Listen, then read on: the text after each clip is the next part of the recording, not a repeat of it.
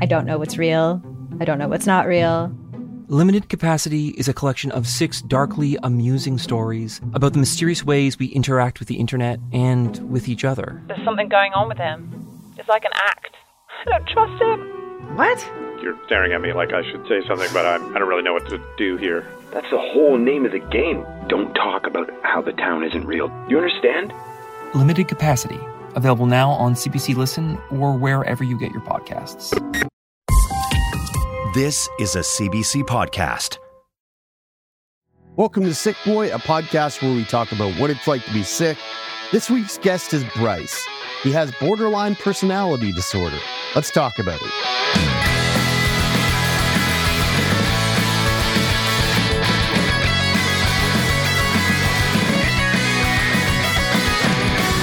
All right. Well, we're going to be diving into the world of mental health, which I'm not tired of it yet.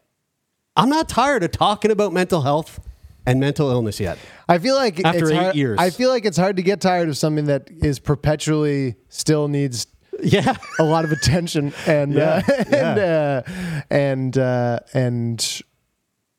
discussion around. You know, like it's and I feel like because I mean not to diverge onto a tangent as quickly as humanly possible, but in something that is like on a day-to-day basis is like I feel like your physical health is tends to be for a lot of people is like much more stable.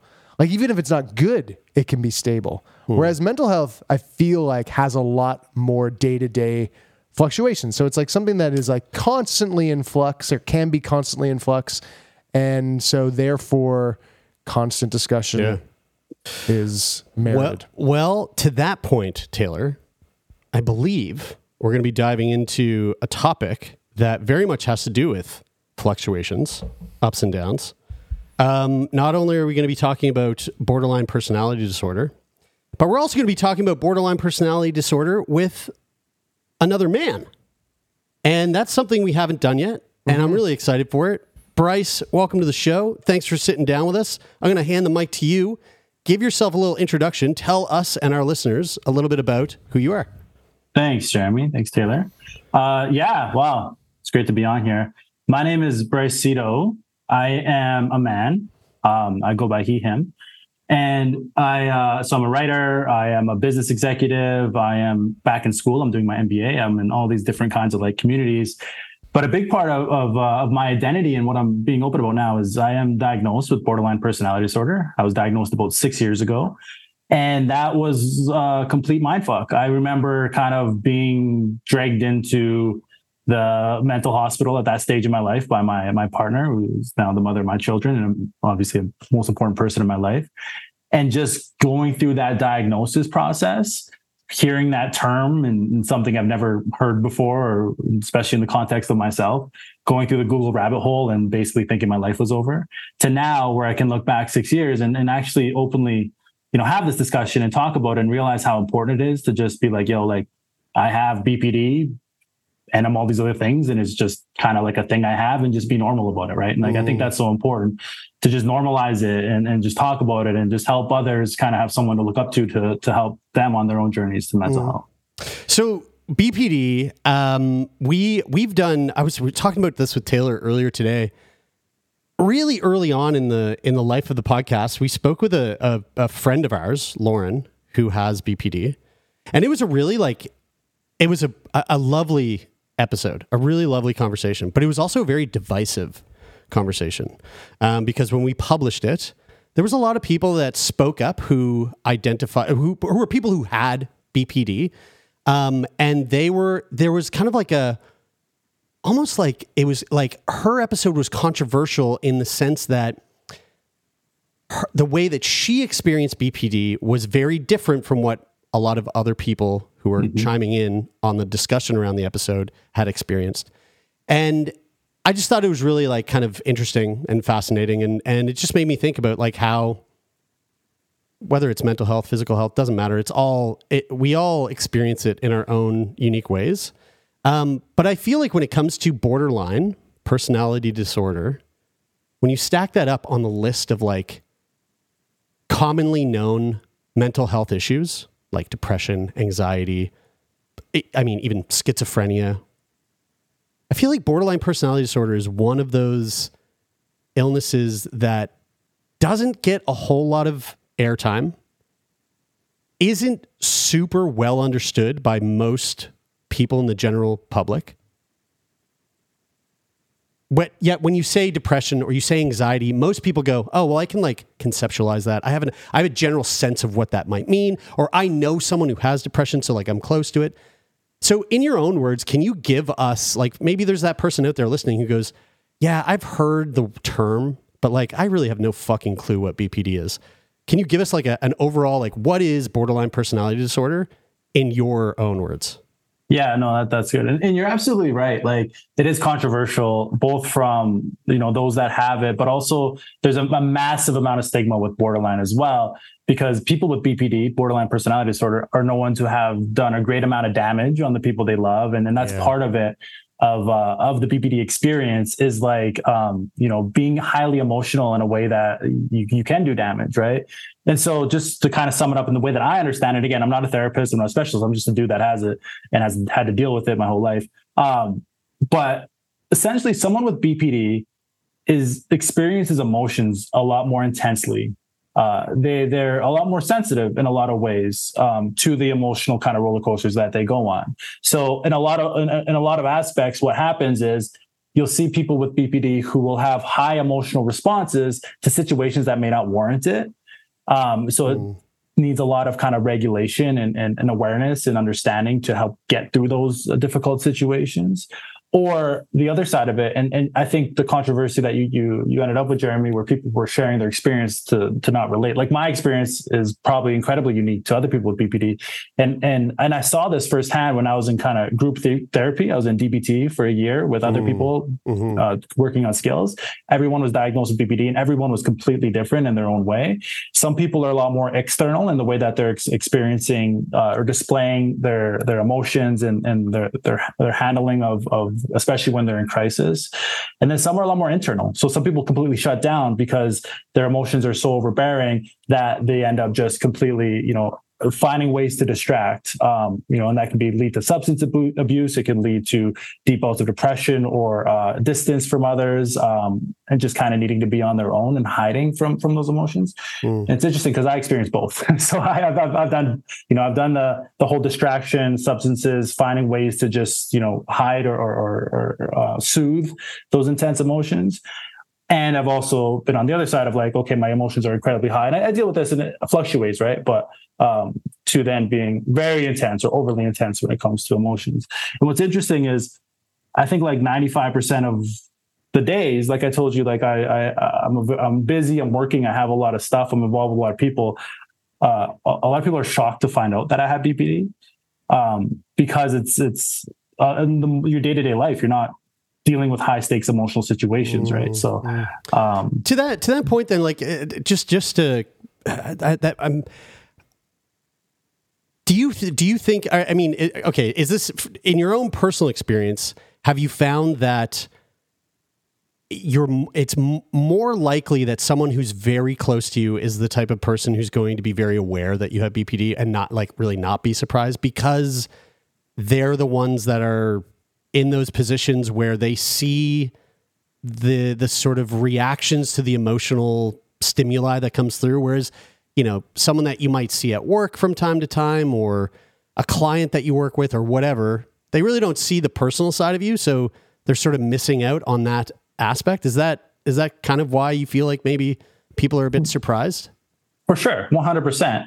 The other thing is, like, the amount that I care about someone really kind of helps dictate how much my emotions might fluctuate. So like in my romantic relationship, the stakes are ultimately high because there's love there, there's complex emotions there. Whereas like my client, like, I care if we're working together, if it helps advance my career, but I don't really give a fuck about how you feel. So it's not it's like that, like, work rejection is not the same to me as, romantic rejection, for example.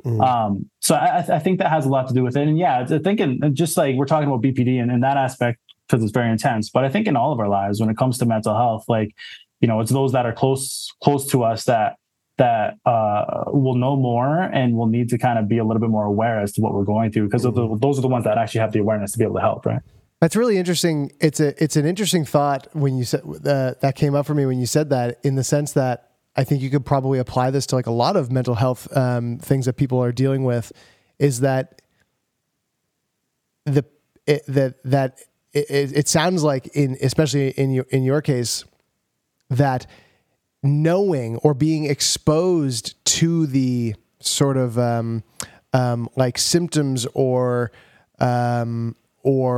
like kind of markers of your borderline personality disorder is sort of a mark that person is important to you.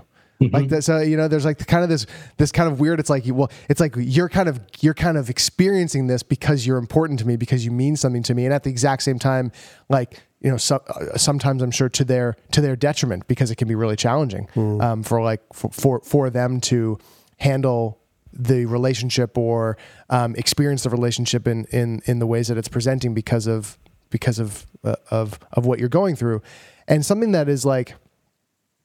That came up in a conversation with somebody yesterday, which I'm curious about your thoughts on, is I ran into somebody yesterday and they were telling me about a relationship with their partner that had come to an end, and it had come to an end because of some substance abuse issues, and they were saying like, well, the relationship's kind of over, but I am still there in like support of them because I really care for them.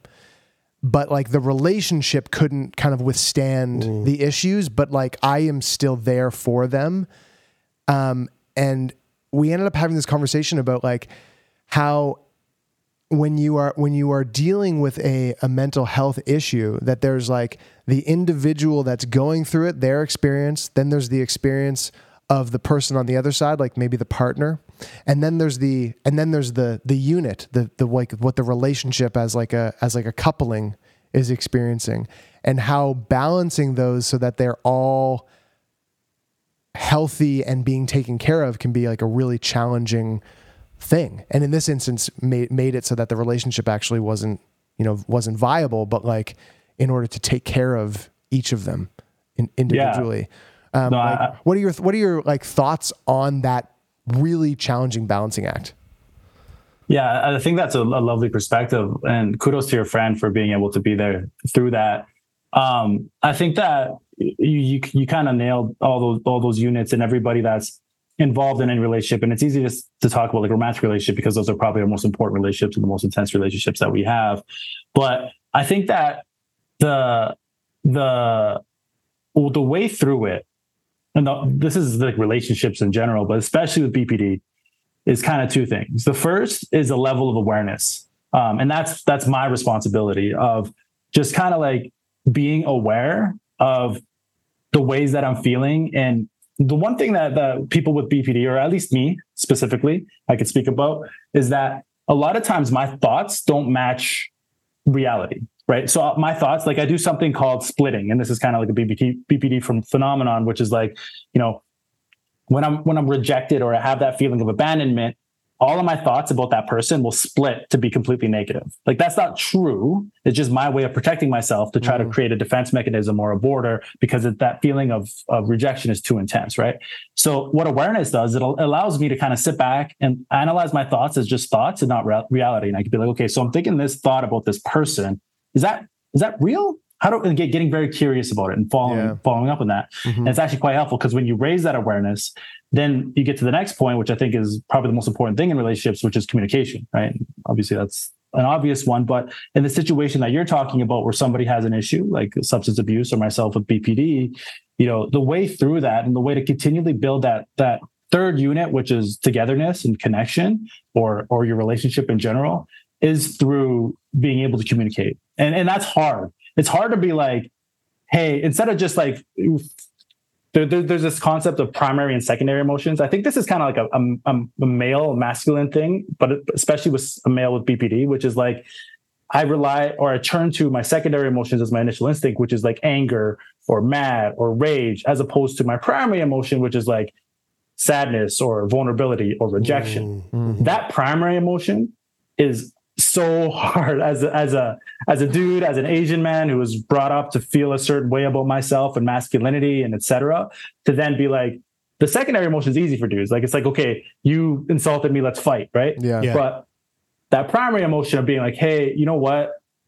You know, when you didn't hug me back, it hurt. I felt rejected. It felt like you weren't interested in me at the time. Like, saying that to your partner is a very difficult thing to do, but that is the key or the path to getting to strengthening that unit, right? And having that communication. And I'm saying this out loud. I'm not always great at it, but that is literally like, it's just having that level of awareness to be like, okay, you know, what I'm feeling is not actually, I'm pissed off, I'm mad, I'm all of these negative things. It's actually just me protecting myself because like I'm hurt. And I need to talk about that hurt because that's how we can connect, not all of this anger and fighting that I want to do. I'm hearing you say that and I'm going, oh, that's a really great way to think about that, secondary emotions and primary emotions. And yeah, I certainly agree that I tend towards the secondary emotions, but like the thing that you said at the beginning there that brought something up for me was like the idea around awareness.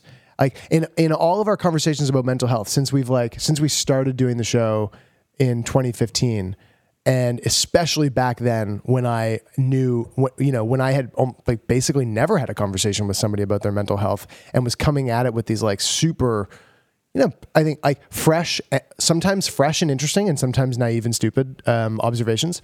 But one that not anymore though. Not anymore. Oh, no, not anymore.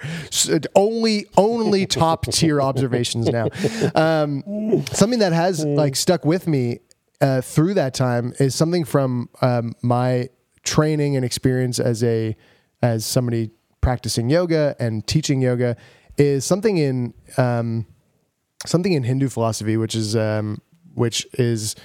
called avidya. And I think that there's like a lot of parallels in psychiatry and psychology with this. And it goes by different names, kind of depending on like what angle you're coming from. But this idea, this philosophy of something called avidya, which is the veil of misperception, and it's just like seeing the world through a veil of misperception. There's something in front of you that is making you experience the reality in a different way than sort of like the shared collective reality, or how like the average person might go, this is how we're experiencing this. But because that veil is so close to your eyes, you can't tell that it's there. It's just the way that you're seeing the world. And so how do you set up, and in this philosophy, there's like 4 or 5 markers that you set up to say, oh, this is what I'm experiencing. So like you said, you get curious. When I have that reaction, I get curious and go, can I look for like A, B, C, and D? And are one or more of these things showing up? And if they are, then that's signaling to me that I am maybe experiencing this in a way that I need to like reflect more on, so that I can engage or react more appropriately than I want to in the moment. And that is when I always think about that and go like, oh, why don't we just like set up these markers? But like you said, like it can be very challenging. Like you don't always get there with it. Like how do you... And I think everybody can relate to that. Totally. Right? Like that's 100%. It's when you hear it, you go, oh yeah, that's so easy. But then when and someone cuts you off in traffic or something, I mean, this is a little bit different from like BPD, but like someone cuts you off or your partner does something that like kind of gets on your nerves. It just, that fucking info goes, nope, don't like that never registered with me ever. And now I'm going to react. I'm having a reaction. And I think a lot of people can relate to that. And I want to say, I really appreciate you putting it that way, because again, like I said earlier, I feel like when people hear depression or they hear about anxiety, generalized anxiety disorder, people hear about those things. And although they might not have depression, and sometimes this is like there's sort of like a downside to this in a way, but people who don't have depression hear about someone who's depressed and they go, okay, well, I can conceptualize what that must be like because I have felt sad. I have felt down. And although like that can be looked at and said and viewed in a way that's not helpful, where they're, they misunderstand and they go, oh, well, like, go outside for a walk and that'll like, you'll be better. In the very least, they have like an understanding of what that, they can empathize on what that must feel like, something like how that must feel. Same with anxiety, where it's like, I've had anxieties. So like, yeah, I guess like I can understand what you're going through. But BPD, before this conversation, I was like, I have no fucking idea. I can't relate to that at all. But then I hear you say that and I go, oh, I can relate to that. I understand. Yeah. I understand what that experience can be like. It's just, for me, it's not disordered, right? Exactly. It's not unlike, it's everything's intersectional, right? Like I'm someone with BPD, but I'm not the hallmark of everything BPD. I'm a man. I am someone who has had my own issues with or relationship with masculinity. I'm a person of color. All of these things impact that. And then it's like, okay, here's your cherry on top. It's called BPD. Good luck. Mm-hmm. And then it's like, what you're saying and what I go through, it's very much the human experience. It's just that the intensity dial's turned up in a lot of ways. Yeah. Mm-hmm. Yeah. And so that pushes you kind of out of reality a little bit, where it's like, oh, okay, you're reacting like wildly to a situation that is like, I, forgot to put the laundry in the dryer. Like, I'm sorry. Like, but like, you know what I mean? It's just, and so kind of going back to what you were saying, Taylor, which was about, kind of yoga philosophy and just kind of helping land this. The one thing that I've had to do, and that's the thing with BPD is like we said, it's the human experience. I just have to, it's my responsibility to be even more aware, to be even more in control, to be even more focused on my mental health because I am disordered. Right. Mm-hmm. But so like that concept of like yoga, and like the one thing that I've been working through therapy right now and writing a lot about is stillness. It's this concept of just like, sometimes just do nothing, because to your point, Jeremy, about like getting cut off in traffic, it's like, I got to chase this person down and kick in his window. It's like, do nothing. Let that emotion, let that wave pass, and then get curious about it. Where is this coming from? Because a lot of time that reaction isn't coming from the thing that just happened. It's coming from what's been happening all week that's been building upon to where you're at. And so the one concept we worked on a lot in DBT, which is dialectic behavioral therapy, which literally saved my life, being in that program and learning these kind of skills. For someone with BPD, which I think DBT skills, everyone should learn. Like, I think kids should learn that in kindergarten, to be honest. One of those concepts is just being aware, being very curious about it, and then kind of like just letting it go, like figuring out where it's coming from, and then just being okay with the fact that, I don't need to deal with this right now. It's because of this or because of that. So yeah, it's like, awareness is so important for somebody like me with BPD, but I think it's important for everybody, right? Is that stillness? Like, do you, I guess, like, what is your success rate with that? And how do you work on it in the sense of like building it as a habit? So that instead of like the reaction being the reaction, is that like stillness is the reaction? Because I assume that's probably that's the desire. I'm assuming it doesn't always work out that way, but that would be kind of like the hope, is that the reaction to the situation is stillness instead of the like reaction. Yeah. 100%. I wish I could tell you it's the biggest thing right now that I'm working on, because that's what I struggle with the most. Like, the one thing I can tell you is, in terms of distractions, I've graduated from my distractions being like substances or poor results on my health to like, now I just overwork or I just find other ways that are more healthy. And to be honest, finding distractions like that seems to work quite well for me. Like, I'll go for a run or I'll bury myself in a project. But I do know that is also can be harmful behavior instead of dealing with the thing directly. I think like the practice of mindfulness is very important. And that doesn't mean you need to sit down and do a meditation app for 10 minutes a day, which is great if you can do that.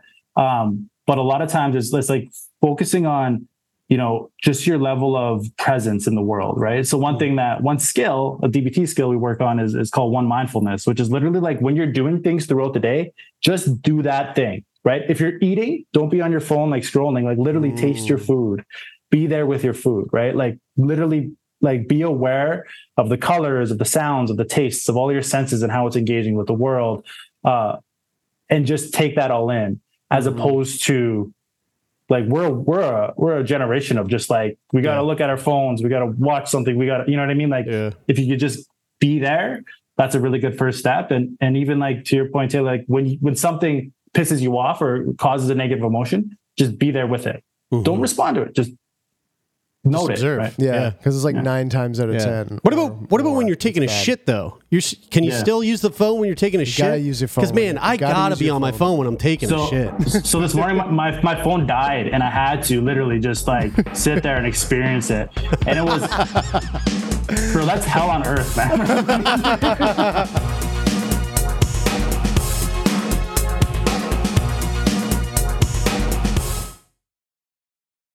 Think of your favorite one-hit wonder. Or that overpriced toy your parents would never let you have. Or that TV show that no one else remembers because it was canceled way too soon. Now what if we could fix it? I'm Francesca Ramsey. And I'm DeLon Grant. And after 20 years of friendship, we are now hosting a new nostalgia podcast called Let Me Fix It. Each episode, we'll dig into our favorite celebrities, shows, and brands of yesteryear, and then imagine what it would take to repackage them for relevance today. Think of our show as an intervention, but with way less stakes. So subscribe to Let Me Fix It wherever you get your favorite podcasts. I mean, first of all, I just want to say, I think...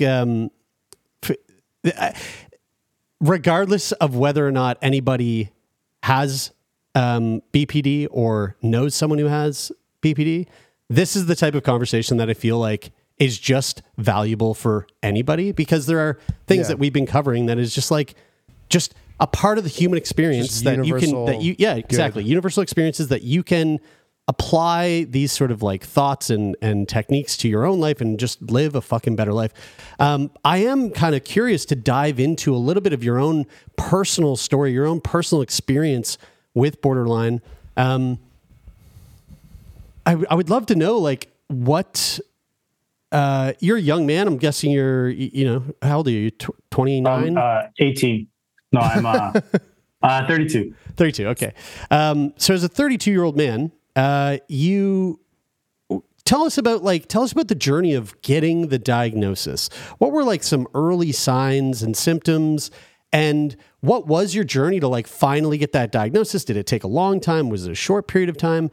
And like, what kinds of experiences did you have where borderline really like kind of took a toll on you before you got to that point of diving headfirst into DBT? Yeah, no, great question. So I was diagnosed, so I said 6 years ago, so I guess I was 26 at the time. And I'm someone who, prior to my diagnosis, I kind of saw myself as like an adventure seeker. So like I grew up in Saskatoon. That was where I was born and raised, in Saskatchewan. And then I moved to Alberta for a couple of years. Then I moved to Toronto. And I've always kind of had a high tolerance for risk. I would always just like, I'd do things like I would just travel by myself, and like, I moved here, I packed up my car, moved here by myself. I would like do things without really caring about the consequences. And that would turn into like, probably problem-seeking behaviors, like just staying out until 6 o'clock in the morning with substances and just like fucking around and just like finding ways to escape, but not really understanding where that's coming from. Like, what am I running away from? Like, what's happening? And then I met my partner when I was 26. That slowed my life down a lot, when you're just like, you're with someone and it's like, okay, this person gets me, we're vibing, and it's like, I don't want to go party anymore. I don't want to go and do those other behaviors. So we started to build a life together. We moved in together. And then something like a life event happened that started to really spiral everything for me. So I quit my job, and I didn't have anything planned after I quit my job. I was just like, I'm kind of done here. I didn't really like the direction the company was going.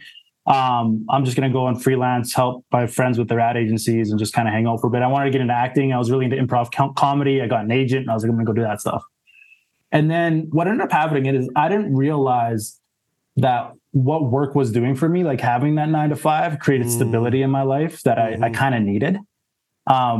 It created boundaries that I kind of needed. And without that, everything became heavier. It's getting a little abstract, I know, but everything in my life became like it was covered with this like dark cloud. I was starting to slip into depression. I was like waking up in the middle of the night with like all these crazy like negative thoughts and like violence and like just my head wasn't right. And do you mind if I just jump in there? Can you elaborate on those thoughts? Like when you were waking up in the middle of the night, you know, are they thoughts of like, you know, the way that you see and think about yourself, or were they thoughts of actual people in your life, or was it just like batshit crazy, just like intrusive thoughts of, you know, whatever, just random violence or something? No, it was all against me. It was all negative self-talk, like my own. I think a big part of my work as well was my self-worth was tied to it, my validation. And without that, I didn't have it. So it was a lot of negative self-talk, a lot of like rumination of just like going down these negative thought loops in my own head of just like how worthless I am. And then that would turn into like self-harm. And like just like thoughts, the violence is like self-violence. It's like I remember just like vividly just picturing a gun in my head and like just things that would help me escape from that feeling. And so it started to like build upon myself and the way I was handling my life. And I remember like one morning pretty vividly when I like stomped myself into the kitchen and there's like a big pile of dishes and I'm doing dishes and I'm like slamming them around. I'm just like in a shitty mood. And my partner comes out, she's like, "Are you okay?" And I remember like just out of my mouth, I was like, I'm trying really hard not to kill myself right now. And then she stopped everything and then took me right to CAMH here in Toronto, the mental hospital here. And that was kind of like the start of my journey to my diagnosis. Now, it's amazing that she did that and that I had a person to kind of like help me from step A to B, because I don't know if I would have got there without someone dragging me. And then secondly, I'm glad that I was able to, even as shitty as I said it, like kind of express what was going on in my own head to somebody else, right? Because then I was able to kind of get help and not, luckily, take action on the thoughts that I was having.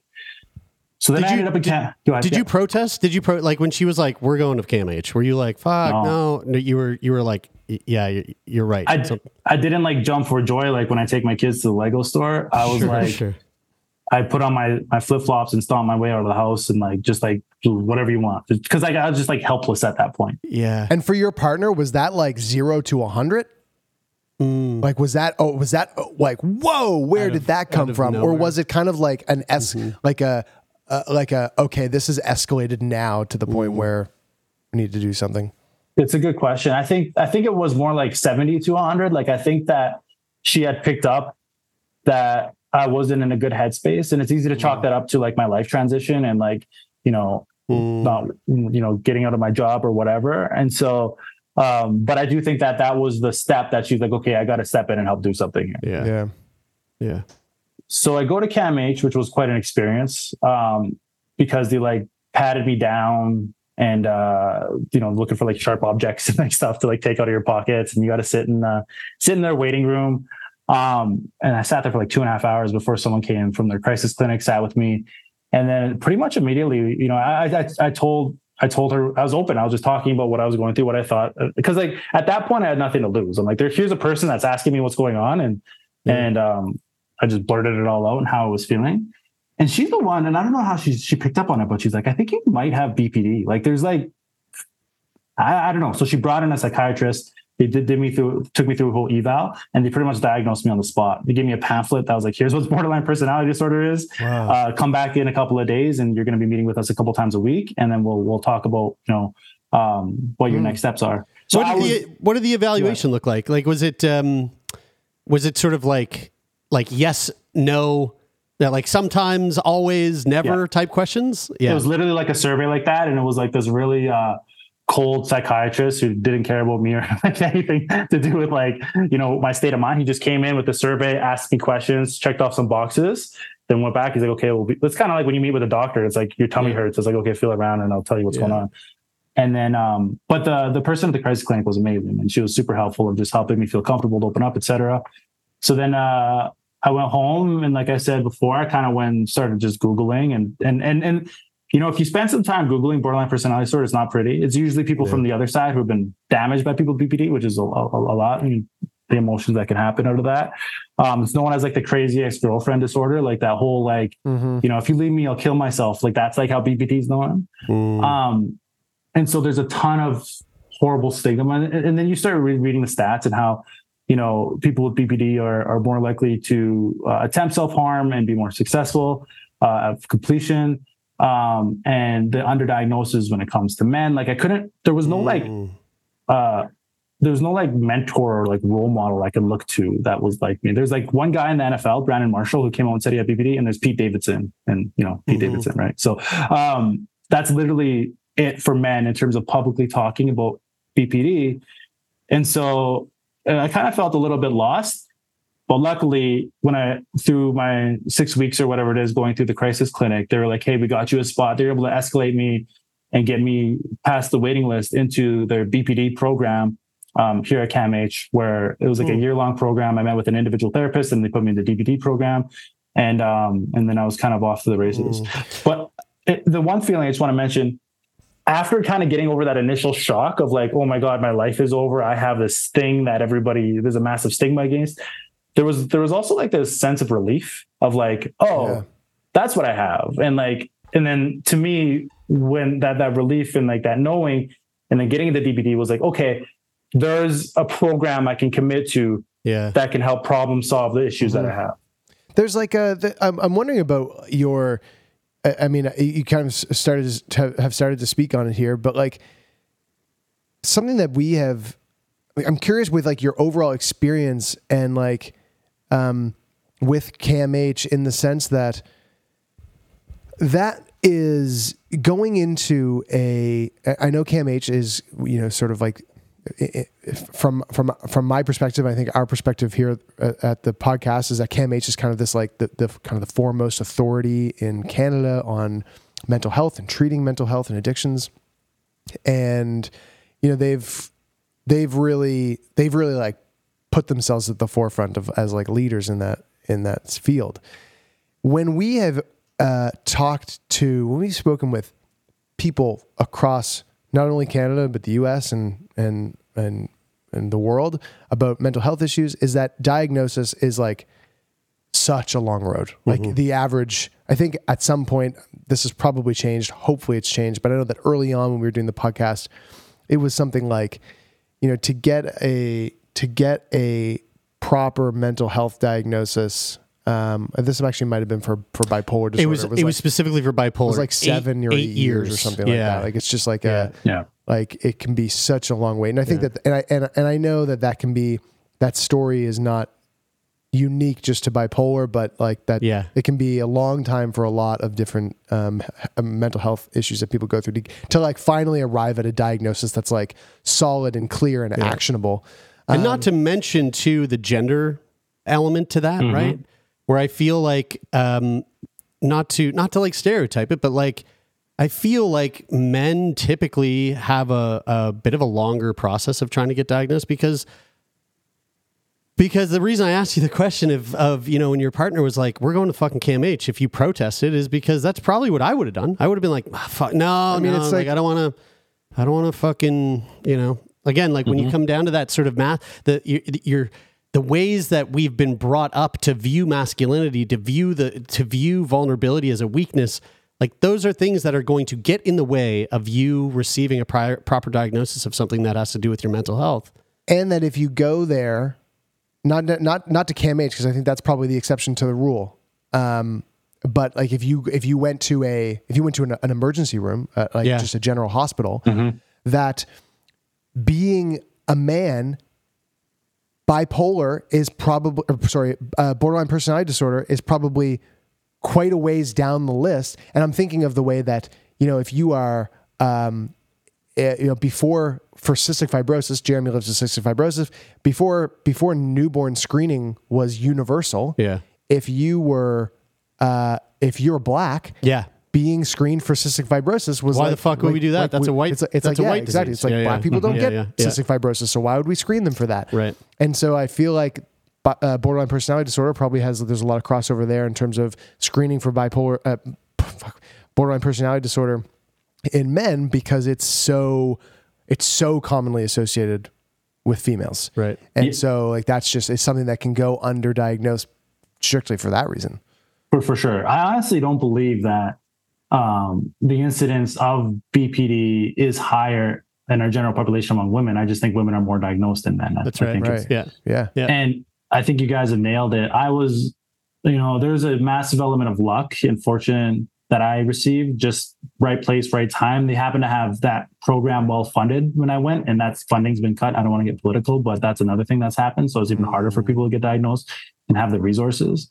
But I do recognize that, I did make a choice, which was opposite to everything that I was feeling, which was to be honest. And by being honest with where I was, my behaviors, my thoughts, with the right people, it allowed me to get that diagnosis and to kind of get that help. But that's not an easy thing for people to do. And you also have to be quite aware of who and where you're allowed to be honest about those kind of thoughts with. Yeah. Can we go down the road of like talking about your experience with BPD from like a cultural standpoint? So people listening to this can't tell, but you're an Asian man. And you kind of mentioned it earlier that there's, at least culturally from like your perspective as an Asian male, there's a lot of, well, I guess I'll let you put it in your words. Like how culturally, how is something like BPD viewed in the Asian community, especially for like Asian males? Yeah, BPD is not viewed at all in the Asian community. And it's because it's all bucketed under like the aspect of mental health. And in Asian culture, and specifically when it comes to mental health, it's very dismissed. There's a certain amount of stigma. It's not something that's a priority in Asian communities. It's your priority should be to go to school, get a good job, not on being sad all the time. Like just get over it. It's kind of like the mindset. And I have my dad's Chinese, and that's kind of like when I have three brothers. And that was kind of always my experience growing up, which was like, just like, why are you being a baby? Like, get over it. Like, there's shit to do. Go do your shit. And that's not just my experience. So, on that, I co-founded a fund this year with my business partner, Madeline, who runs the Represent Asian Project, which is a media publication that is just about helping, bring light to the representation of Asian across media. And her and I came together to start the Blossom Fund, which is a fund that we're raising for Asian Canadians to get access to mental health. So there's kind of three parts to it. The first part is the fund itself, which is to pay for help for Asian Canadians. And one thing in our community as well, in the Asian community, that people don't realize is that there's a lot of financial barriers for Asians in general. Like unemployment or underemployment for Asians in Canada is a lot lower than it is for the general population. That's something people don't realize because they think Asians are doctors or they're all getting higher education. The second part of the Blossom Fund is really about what I'm trying to do here, which is stories and helping tell those stories to raise awareness and normalize it across our communities. Because like what I said before, there was no one I could look to that looked like me or had a similar experience as me that had BPD or was openly talking about it. So one thing that we're trying to help accomplish is just to take people across our culture to help amplify those stories and those voices, because there's a lot of power in stories. There's a lot of power in, helping normalize it and just talking about it. I mean, you guys know, right? So that's the second part. And the third part is resourcing. So kind of touching on what you guys were mentioning when it came to getting to a diagnosis and that dismissiveness when you end up in the ER and they're like, here, take this pill and, fuck off. It's really about how do we get people that are culturally competent, that understand the generational trauma and the experience as an Asian Canadian, link them up with the right people that need help, so that they're able to talk about these issues in a safe space, in a space of understanding, right? Because a big part of the experience when it comes to mental health is that journey to find a therapist that gets you is a long, painful process for a lot of people, right? So we want to help. How do we help shorten that gap for people? That aspect of like talking about it and becoming comfortable with talking about it. I mean, it's just like, again, back to the very first thing that came out of our mouths when we started this conversation is like, we don't stop talking about it because the most important part is to keep talking about it. Yeah. Is to keep like flexing that muscle. And, going back to the conversation that I had with this friend I ran into in the park yesterday, it's like they brought this thing up that's like gigantic in their life and like really something that's really tough. They felt like they could talk about it, and I felt like I could hear it. Did they bring it up like right at the moment where you were like, "Well, look at the time. I'm gonna." It was nice to see you. And then they went, "Yeah, actually, you know what? Hold on, though. I got a crazy story." Yeah, no. It was right at while you were stepping back to walk away. yeah, running after you. Yeah. Hold on, I want to talk about this.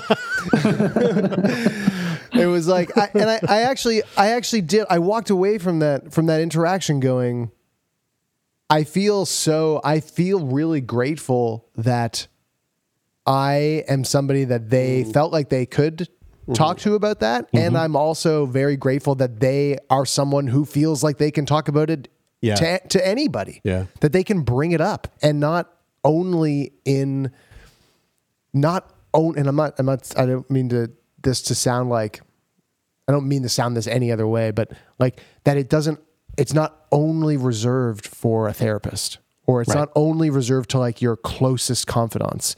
That we can have, if appropriate, if you feel appropriate, you feel comfortable, we can have like open conversations about challenging shit that we're dealing with. Yeah, 100%, and that's a big step for me. Like I said, I was diagnosed 6 years ago. It took me like years to be able to just fully own it as a part of my identity. And like now I'm at a place where like, yeah, I'll be in the office and I'll be like, yo, I have BPD, blah, blah, blah. Like, and it opens up different kinds of conversations because like, who gives a shit? Like, this is who I am. I'm bringing my whole self to the table. A big thing that's helped me in the spirit of sharing was writing, right? And then that's kind of doing two things for me. Is we talked a lot about awareness, and for me, the writing process and being able to like put down my thoughts or my the way I think about things or where I'm at, etc., has been super helpful to help me be more aware of where I'm at and my feelings. And the second part is allowed me like to share. And so like I have a newsletter that I put out a couple times a week, and I'm literally just like talking about things that I've learned in DPD. I'm talking about my diagnosis. I'm talking about just my experience. And then I sprinkle in family shit and business stuff, and I make stupid jokes and blah, blah, blah. But I'm really just trying to just talk, like just openly just share, because I think it's important. Like there's not enough of that happening. There's not enough of people just being like, yo, like, mental health. Yeah. Mm-hmm. So speaking of sharing and talking and being open, I would love to, there's two things that I want to like be able to touch on before we wrap here. And I'm just looking at the time, just being like mindful of our time. But one is I really want to talk to you about your experience in managing and living with BPD whilst also parenting two children. But before that, we've mentioned DBT a number of times. Now, correct me if I'm wrong, but from what I gather, DBT very specifically is one of the very few things that people living with BPD can rely on for like an effective style of treatment. Correct? Is there medication that can be taken, or is it more so like meds aren't, we're not really at a point yet where meds have really kind of figured it out. So DBT is the way we place the focus. Yeah. My understanding and what I was told was that medication is not helpful for people with BPD. Yeah. Sometimes people who have BPD will be on meds because there might be overlapping diagnoses. It's very common that'll happen. Yeah. But I've never had meds in relation to my mental health. Okay, so DBT is. Can you walk us through it? It's a style of group therapy, correct?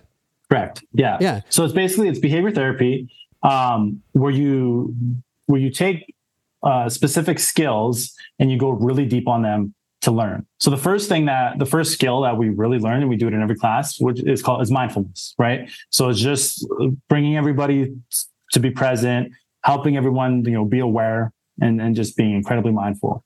And then you get into, I think there's 4 or 5 modules that you go really deep on.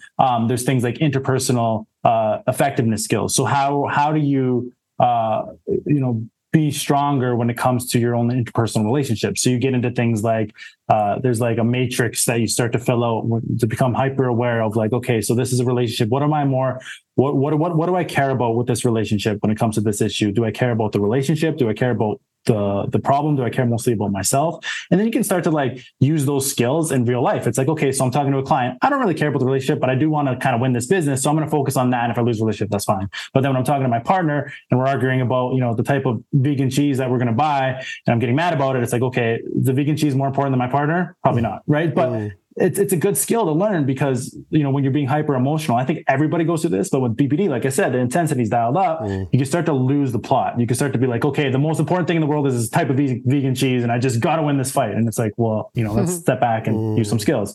Yeah.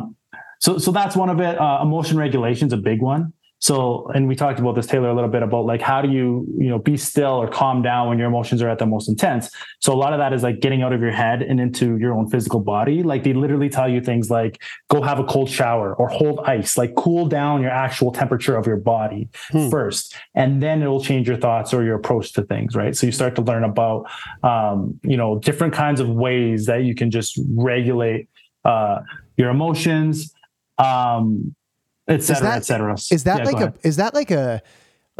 that idea of like getting out of your head and into your body, grabbing ice, taking a cold shower, whatever it might be? Is the idea behind that it kind of like, it just like breaks the rhythm? Like you're on a path and that shock of something like the feeling of ice in your hands just kind of like breaks your concentration on being so wrapped up in maybe the emotion that you're, or the thought that you're having in your head? 100%. I think a lot of it is, there's this concept that we learn a lot about, and I think human beings in general will get hung up on it, which is like this idea of willfulness. So you're caught in a fight and you just become incredibly willful, like resistant to changing your stance on that fight. Right. And that can take you down to a really ineffective path.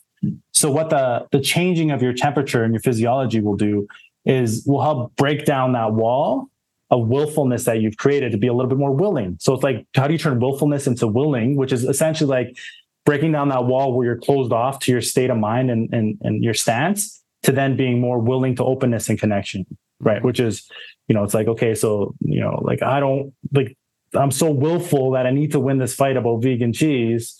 But now that I'm changed the physiology, I can literally like reevaluate, like you said, and be a little bit more open to the conversation that we're actually having. The relationship. Yeah, like getting yourself out of like a one track or like into a rut of thought. What does the I'm trying to just like conceptualize what the therapy looks like. I picture in my mind what I would picture like an AA meeting to be, where people are sitting in a circle. There's like time to share, and then there's time to listen to the person sort of leading the session to give you things to think about or work on.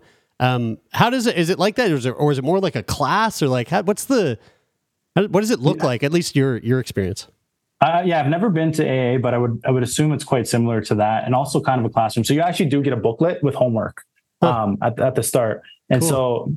The idea is you with each module that you're going through, it's like a series of a worksheet that's a series of questions that you have to work on throughout that week until your next class. So it's like literally like, writing down the times that you used interpersonal effectiveness in that week, so that you can come back to class. And then like you said, the idea is that you have to share it. You have to share kind of the skills, and people will comment on it. And then there's a facilitator there that literally will help guide the discussion throughout. So it's very like that. It's very structured, but it's a place for everyone to be open and to be open about it.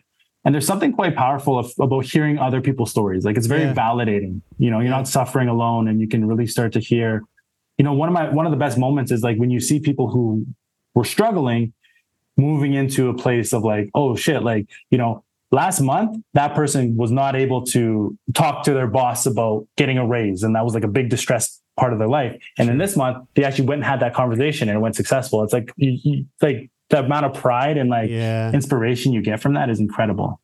That's really neat. It is like when I first heard about DBT, I was just really taken aback by the whole structure of it, and just thought like, wow, I mean, I know it's different from CBT or like, most any other type of therapy, but I feel like I would really love like a group therapy. Like if I was going to go to therapy, my own personal therapy, I feel like group therapy would be really, I mean, honestly, really like just, you're in a group setting. It's like you don't feel alone. I don't know. It just seems really like supportive and when we met, valuable. Jeremy and I met at a yoga teacher training in Brazil, over 12 years ago. And I, at the time, was like a very sort of like closed off, very like egotistical sort of mentality. Like coming off of a bully. He was a bully. Coming off of a sports. Giving off strong bully vibes. Coming off a sports career, like very kind of like stereotypical masculinity. And we sat down at that teacher training in a circle. Oh yeah. And I discovered in that experience of doing that teacher training, like how to share. Yeah. Like how to just like share just simple stuff, and to say that out loud in front of people, and then to also hear that other people are going through very similar things or feel very similarly to the way that you do. Like it's invaluable. Yeah. I mean, when I heard about DBT, it made me think of like grade school. Mm-hmm. Like you're going through this process where you are learning about yourself, you're learning about the world, but you're doing it with a bunch of your peers, and it's, you're all in it together. And there's something really supportive about that. And maybe like, probably obviously more effective. It's so impactful, especially as an adult, because like you said, like you'd love to be a part of that. Like as adults, when do we get a chance to sit back and share? I went through this thing on Wednesday that made me really sad, and just talking about it, right? Like that's just not a thing that we do. And in such a supportive world. The other major skill that you learn, and it's kind of like life skills, and that's kind of why I went back and I said like everyone should learn DBT, is like it's distress tolerance, but in a way that is like, how do you set yourself up to be more resilient when it comes to handling your emotions? So a lot of that is very simple stuff, like literally like, creating good habits, making sure that you're sleeping, making sure that you're dealing with any kind of physical or any ailments, eating properly, exercising, etc. Like you literally learn that in DPD. And then the next thing, which has been very helpful for me, and I use this all the time, which is coping ahead. So it's literally like understanding, okay, so I have a really important meeting this Thursday. I'm going to be pretty vulnerable leading up to that meeting. It's going to be really stressful. What are the things that I need to set up in my life to make sure that I'm going to be okay before the meeting and during the meeting happens? And then afterwards, what do I need? How do I set up my life so that I can just self-soothe, take off my work, and like just make sure that I can like be okay after I went through that hard thing? And so that could be like practicing coping ahead for an important meeting or a really difficult conversation with your partner about money or whatever, right? Like that's an incredible skill that I learned to just, help set up your life to deal with difficult conversations. Now, talking about an illness that the way you put it is like your emotions are just, the reactions, the way you react with emotions are kind of jacked up. The dial's turned up just a little too far. How the fuck does parenting feel while living with BPD? Because I mean, like, when I don't have a kid, but when I see people with kids, with children, my sister would be an example. Being a parent, especially to more than one child at once, it can be stressful. And there's a lot of emotions that come with that. And so I can imagine that that's been a bit of a learning curve, and, always evolving, especially as these children are growing and evolving and changing on like a monthly basis. So what does borderline personality look like for you as a parent, and how has it kind of affected your parenting? Yeah, no, it's a great question. I think of it like, we're talking a lot about the issues that BPD causes, and And how do you get through that because of all and it's a disorder and there's something that you have to deal with, and that's my responsibility to deal with.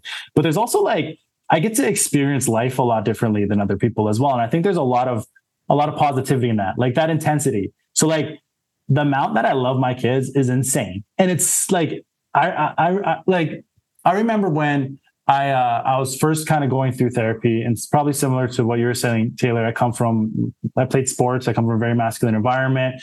I handled my emotions very much by like disassociating from them. So I remember like in therapy, we were literally trying to relearn how to cry. So she would come in with like all these sad things that I'd have to like watch and content to consume to like reaccess that feeling of sadness, because I pushed it so far out of myself that I couldn't access it anymore. Wow. But then I had kids, and now I cry all the time. Yeah. It's like they've like reopened myself emotionally in a way that I'm so grateful for, that that intensity that I have with them, I wasn't able to prior to them. And that's honestly, it's amazing. Like that the highs are very high. Now, it's also kind of made me realize, you know, when you bring kids into this world, it heightens your level of responsibility in this world. And you know, a lot of us deal with that. Like, you know, I have kids, I got to really make sure that financially we're set, or, you know, that our house is in order or whatever. But for me, it also means that I need to kind of be emotionally set. I need to make sure that I'm doing the work to be the best, most present, most stable father that I can be to them. Mm-hmm. So like they're acting very much, whether they know it or not, as like that level of inspiration that I need to do that work on myself. It's heightened that responsibility for me. So like, you know, I got to make sure that the work that I'm doing, or, you know, if I'm using negative coping mechanisms or distracting, like I got to cut that shit out, because, you know, I'm literally living my life for them. And so it's really kind of kicked my ass to be like, okay, you know, I got to do more. I gotta make sure that I'm going into therapy. I got to make sure that I'm just openly sharing about stuff. I got to make sure that I'm, you know, trying to have a better impact on the world because I've brought them into this world. Right. Mm. So now I think what you're asking wasn't that. You're asking about how do I manage kind of the day-to-day of it. And I think it's the same advice. And Taylor, I know you're a parent, which is just like, fucking, you got to do it. You just, everything's in my house is a mess. Yeah. I got my camera perfectly angled so you can't see the floor in my living room. And like, it just, you just have to do it. And I'm luckily I have a partner that knows about my disorder. Like when I went through DBT as well, they had like that family therapy. So she actually got to go and learn about it from a partner perspective as to, okay, so this is what your partner has. And really like she learned DBT skills as well. Just so that we could practice together during the time that I was in the program. And separate, so like they did that with her separately without you there? Yeah. Yeah. So she had a different night where she had courses. So she really learned all the ins and outs about DBT and has been very committed to doing the work as well with me. And so it's allowed us to kind of be very aware as to what's going on and what it is that we need. And like, it's I think every partnership, like, it's not like, you know, she has ADHD and she has all this other stuff that she brings into the relationship as well. So that's my responsibility to then like understand what she needs and what she wants and how do we balance all that together. There's something about I'm getting the sense by the way that you said that you feel at least sort of similarly to this, but like there's something about things that just need to be done that I find, instead of making life, I mean, not all the time, but instead of making life feel more complicated, actually make life feel more easy, even though they like add to the task list. Cause it's like you got to do it. It's like, I have the kid. Like I can't not do the things that the kid needs. Like there's not even a question. It's not even an option. Yeah. It's just, but then again, it's just I'm going to push back a little bit, because the other day you were complaining about how when you got to pee, it just gets in the way of your day, and you just wished you could pee into the bucket next to you know, it's like, I wish I could just, you got to do it. I wish I could automate those tasks. I didn't have to go to the bathroom. I didn't have to make food. Yeah. Yeah, no, but that's because it's for me. But when it's somebody else, okay. When it's somebody else, it's like that makes it easier. So changing the diaper of pee, that's different. Right. That's right. Yes. It's not your pee. That's not my pee. When it's somebody else's pee, it's easy. I just got to do it. Right. Yeah. No, you nailed it. Like, and there's something about like the importance of tasks and things that you're doing. You just figure it out. And I feel like being a parent really pushes you to the brink of your capability. Like you're literally like, for the first couple of years, you're sleeping 3.5 hours at night if you're lucky, waking up throughout the night, but you're still doing a bunch of shit. Like I find, like I said, I'm in school, I'm an executive, I have 2 kids, I'm writing twice a week, I have a nonprofit. Like there's all these things that I have on my plate, but I don't feel overwhelmingly busy. Like I've had to make sacrifices. I don't have a social life or friends anymore, but that's fine. You know what I mean? Like you just kind of figure out how to move the chessboard around. And my mental health is just part of that chessboard. Like I need to make sure that I'm making time for that and just organizing it and managing it as well. Yeah. What would you say is the biggest thing that borderline personality disorder has taken away from you? Oh, good question. What has it taken away from me? I think it's taken away my ability to have what I would say like our normal relationships. So like, it's very hard for me to have a lot of close friends. Like I don't have like a network of like, a ton of close friends because relationships are just hard to manage when you have BPD. So I have like, I have my partner who is like my like person. And then I have a bunch of acquaintances and other friends that are part of my network. But that's one thing that I am kind of jealous of. Even like with my family, like I'm not super close with my family either. And I think a big part of that is just because of, how difficult that is for me to manage and feel that closeness to other people. Like I said, there's something about BPD, which is very black and white. It's either 100% or it's 0%. And so trying to find that middle ground is like a job in and of itself. And I feel like that has taken away my ability to do that. What would you say is the biggest thing that it's given you? A perspective of the world that I wouldn't be able to have otherwise. And that's honestly a gift. For a long time, I thought that it was something I needed to hide, but I am really, now that I've owned it and now that I'm open about it, like I'm excited about the opportunities this is presenting for me to be an Asian man talking about it openly and being able to spread awareness. Without it, I wouldn't be able to be as much of an advocate as I am. And through BPD, it allows me to, like I mentioned before, feel things in a different level. And that comes out. It comes out in my writing and my way of talking to people in conversations. Like I can have really deep discussions with people that my level of emotions allows me to have. And I think that's because of BPD. Well, dude, I got to say, Bryce, this has been a really, really wonderful conversation. And you're great. You're a great communicator when it comes to what it is that you've been through.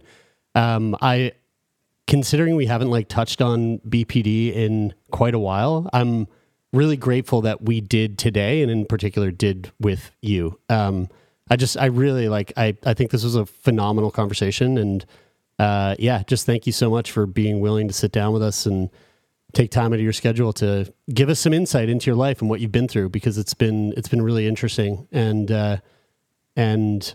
I think that for anybody out there who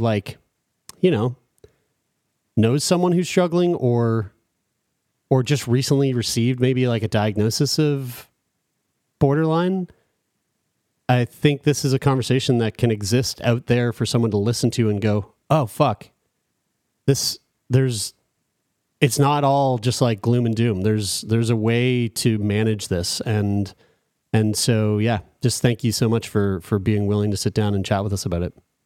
No, I appreciate it. And I appreciate what you guys are doing and the level of awareness on a lot of different kinds of illnesses and issues, especially as dudes, just talking about it and creating a space for people to have these conversations. So it's an honor to be a part of this.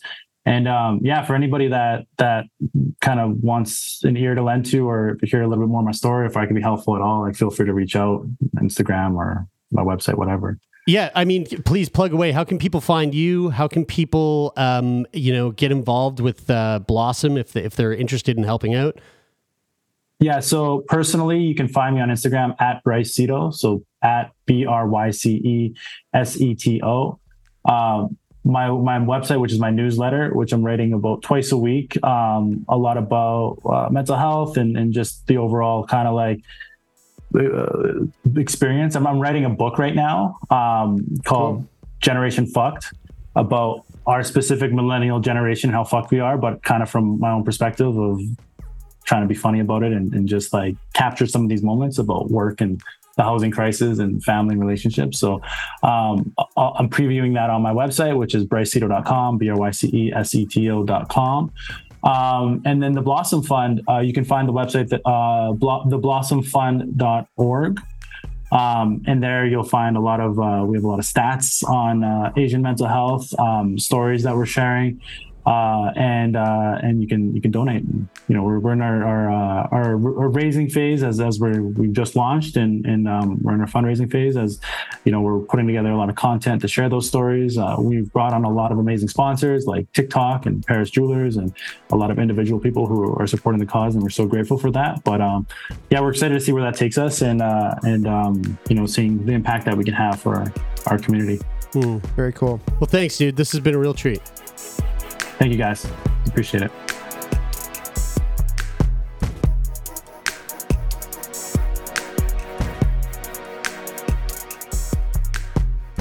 Well, there you go, folks. Hope you enjoyed that conversation. As always, we are coming at you Mondays, Wednesdays, and Fridays. And if you are a fan of the podcast and you want to support the podcast, there's a number of ways you can do that. First of all, you can leave a rating or a review on Apple Podcasts. We love reading them. You can simply rate the podcast on the Spotify mobile app, if that's where you're listening. Or if you want to join the conversation, hop on over to our Discord. The link is in the show notes of this episode. And we have a lovely little community over there of sickos and non-sickos all hanging out, chatting. And hey, you could even help produce the podcast over there if you want. You can, again, find that link in the show notes below. Sick Boy Podcast is produced and co-hosted by myself, Jeremy Saunders, Taylor McGilvery, and Brian Stever. The show is managed by Jeffrey Lonis over at Talent Bureau. The sound design of this episode is brought to you by Donovan the CPAP Morgan. And of course, the theme music is from the band Take Part.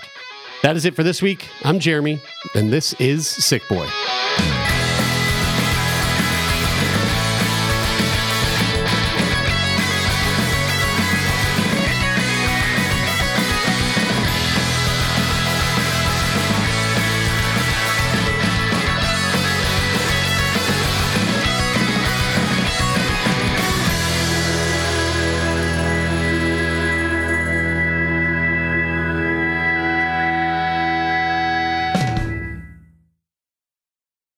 For more CBC podcasts, go to cbc.ca/podcasts.